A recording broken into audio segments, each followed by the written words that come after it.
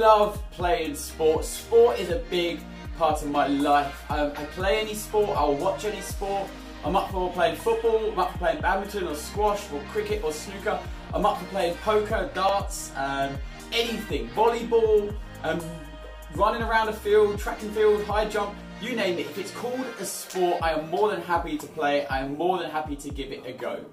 But I'm not amazing at one sport. I do have a sport that in myself I'm probably the best at, and it's probably golf. But even that I'm kind of average at. I'm not amazing at one sport, I'm just kind of average at many, and I don't really contribute anything amazing when I'm playing in a team sport. I might be able to produce the odd wonder cross if I'm playing football, maybe. Very rarely, I never score a goal. I kind of just run around pretending to know what I do. I kind of look the part, and I feel like that's one part, you know, that's better than having nothing, you know, all the gear, no idea. I'd rather have the gear and no idea than not have any, if that makes sense.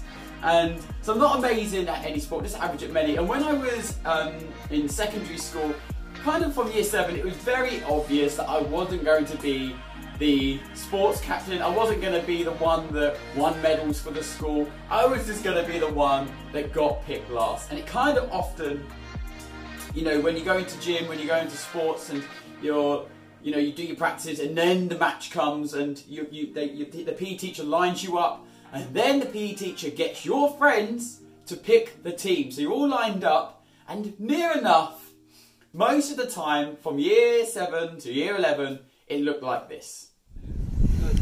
Okay, lads, got a football PE lesson today, and yeah, Sam, Ollie, your captains, pick away. Pick your favourites, go for it.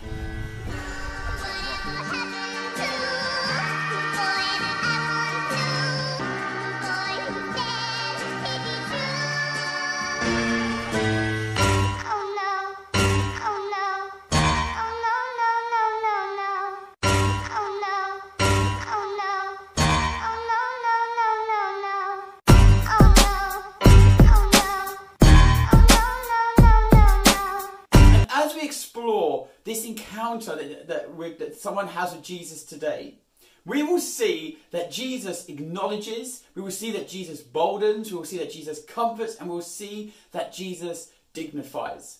And there is nothing comforting, there is nothing dignifying about being picked last by your friends and then having to make, like, you know, you line up against the wall like this and you have to make the walk, the solo walk to the team that clearly didn't want you. There is nothing comforting or dignifying about that. But when Jesus is involved, there is always an ABCD, and that's what we're going to call it today, the ABCD. There's always going to be acknowledgement, there's always going to be boldening, there's always going to be comforting, and there's always going to be dignifying. And youth today, if you're a note taker, you can call this talk From Disgraced to Embraced. And we're going to look at it in 2 parts. But we're going to read Mark 5, 21 to 34. Okay, Mark 5, 21 to 34. Have you got it? Alright, let's go. And it goes like this. Jesus got into the boat again and went back to the other side of the lake, where a large crowd gathered around him on the shore. Then a leader of the local synagogue, whose name was Jairus, arrived. When he saw Jesus, he fell at his feet, pleading fervently with him. "My little daughter is dying," he said. "Please come and lay your hands on her, heal her so she can live." Jesus went with him, and all the people followed, crowding around him. A woman in the crowd had suffered for 12 years with constant bleeding. She had suffered a great deal from many doctors, and over the years she had spent everything she had to pay them, but she had gotten no better. In fact, she had gotten worse. She had heard about Jesus, so she came up behind him through the crowd and touched his robe. For she thought to herself, "If I can just touch his robe, I will be healed." Immediately the bleeding stopped, and she could feel in her body that she had been healed of her terrible condition. Jesus realised at once that healing power had gone out from him, so he turned around in the crowd and asked, "Who touched my robe?" His disciples said to him, "Look at this crowd pressing around you, Jesus. How can you ask who touched me?" But he kept on looking around to see who had done it. Then the frightened woman, trembling at the realisation of what had just happened to her, came and fell to her knees in front of him and told him what she had done. And he said to her, "Daughter, Your faith has made you well. Go in peace. Your suffering is over. So, as he said, we're going to look at this in two parts.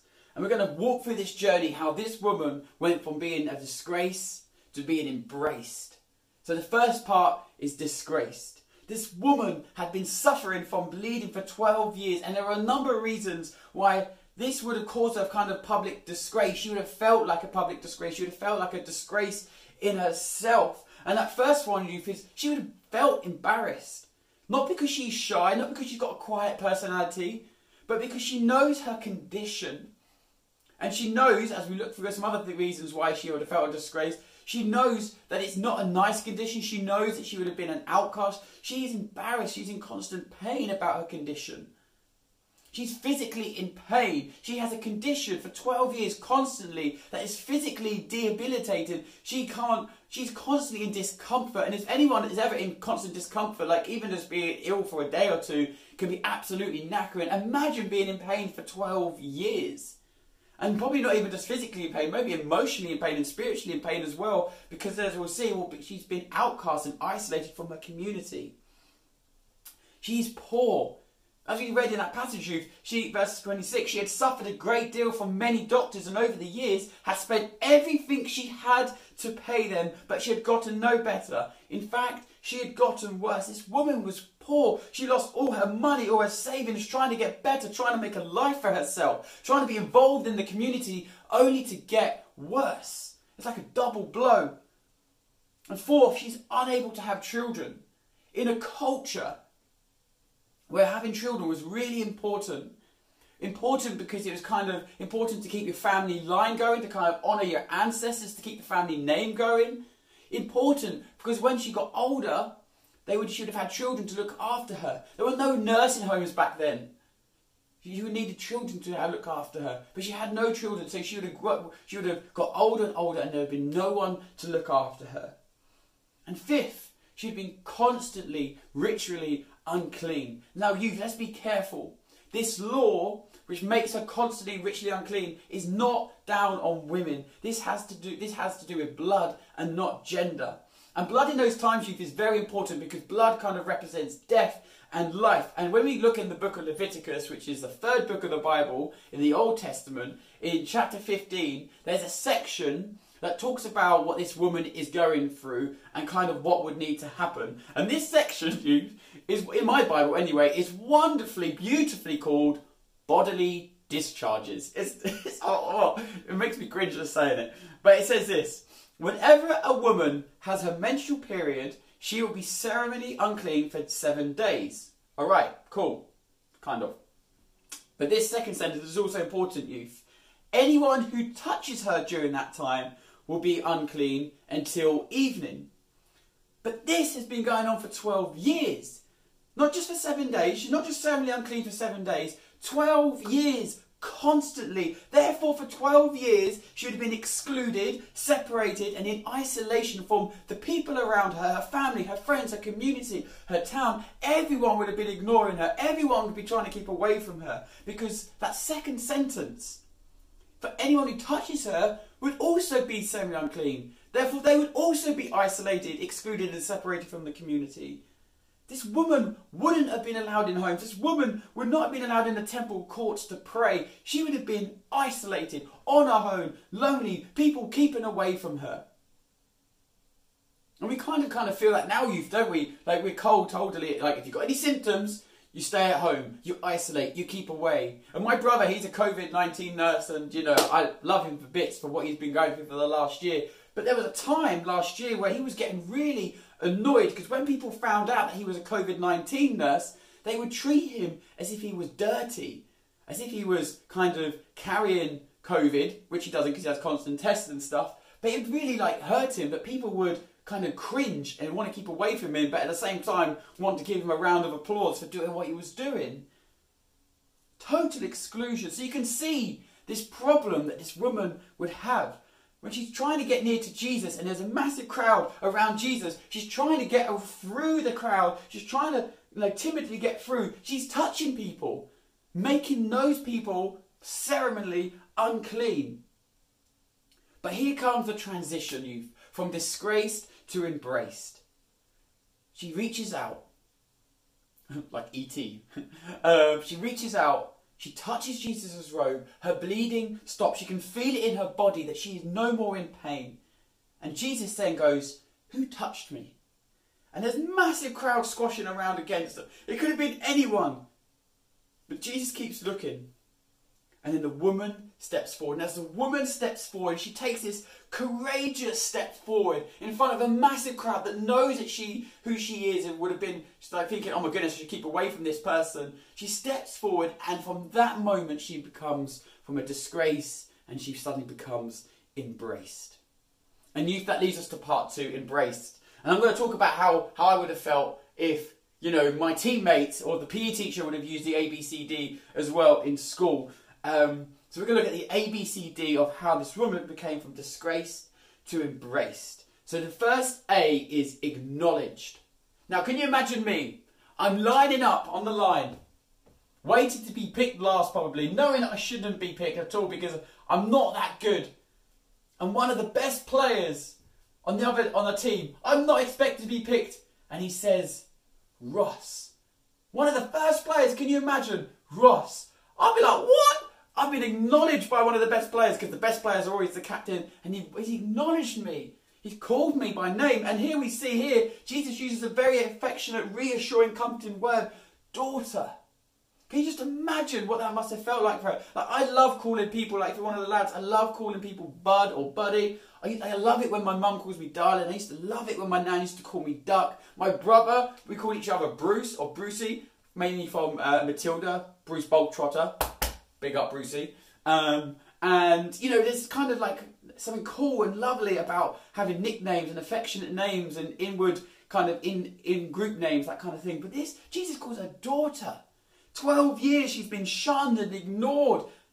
And suddenly she goes from an outsider to an insider, and this amazing teacher, rabbi, prophet who's like sweeping the nation with what he's doing and changing the world as he does it. It says, daughter. It acknowledges her. Can you imagine? B, Jesus boldens. Now, can you imagine, youth? I've been acknowledged by the best player on the team, and I'm not last, I've been picked first. And he kind of, as I step forward, I'm like, are you sure? He's like, buddy, I trust you, man. I believe in you. He boldens me. He bigs me up. Like, that's really cool thing. This is what Jesus does here to this woman. He emboldens her. Your faith has healed you. It wasn't her touch. It wasn't a touch that healed her. It wasn't her finger touching Jesus' robe that healed her. It was her giant faith that she knew that if she could just get through the crowd, if she could just persevere through trying to be embarrassed and just get that one touch of Jesus, her life would change. And do you notice what changes here, youth? We've just said, like in that second sentence, that those that touch the unclean become unclean themselves. Well, here, this unclean woman touches a clean Jesus, and what happens? She becomes clean. From this moment on, youth, the unclean who touch the clean become clean. How amazing is that? C, Jesus comforts her. Now, can you imagine? I'm like walking, I've been acknowledged by the best player on the team. I'm stepping forward, they emboldens me, saying, yes, I believe in you. And then he comforts me. He he acknowledges me again. Just as I get to that, his team, he acknowledges me like with a hug or whatever, gives me a fist bump, whatever, he comforts me. And let's go back to that thing again, that word daughter, how comforting that would have been. Not one bit of annoyance in Jesus' voice, not one bit of anger in Jesus' voice, not one bit of he's irritated because he's been stopped going to some synagogue leader's house. He is literally saying, daughter. She didn't know what his reaction was going to be. But then he says, go in peace. Your suffering is over. 12 years of pain, 12 years of separation, 12 years of poverty, 12 years of suffering and shame over. By just one touch of Jesus. And you can just go, how mad, amazing that would have felt for that woman. You can just imagine, daughter, it's okay, go in peace. You are truly healed.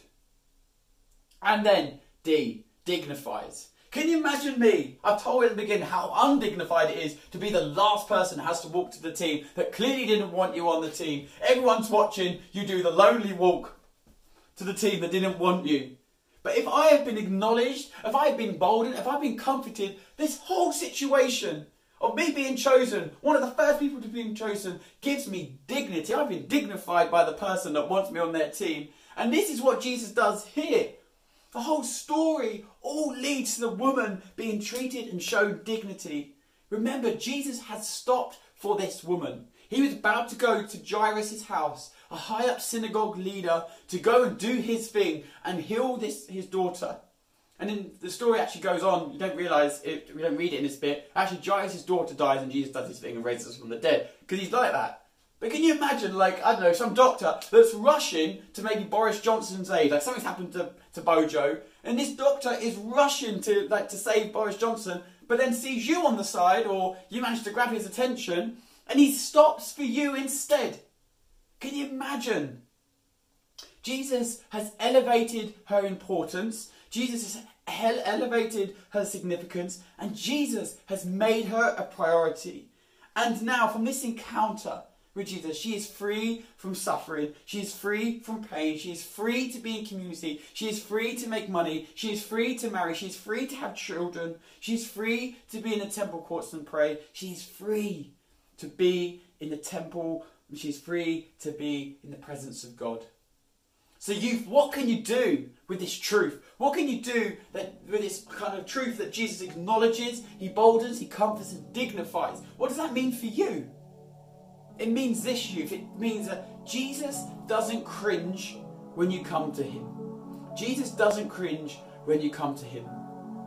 Jesus knows your life. So I don't watch the Gilmore Girls, but I know enough that Emily Gilmore, who's Lorelai's mum, is not the most, how to say, encouraging mum, not the most supportive. Every kind of decision that Lorelai makes, every time she brings something up, every time she makes a wrong decision, her mum is kind of cringing, brings it up, makes little jabs and digs, and it's just not an all-round supportive mum. And Jesus is not like Emily Gilmore. He doesn't kind of cringe at the decisions you make. He doesn't kind of like roll his eyes or tut when you make certain, do certain things or think certain thoughts. And when you do come to him, he's not like Voldemort that kind of hugs Draco Malfoy. I don't know if you ever watched Harry Potter, but he hugs Draco Malfoy like this. And it's kind of cringy. It's kind of like, well done. And Jesus is not like that. He doesn't hug you with a cringe like he's trying to keep away from you. Jesus embraces you with an open arms.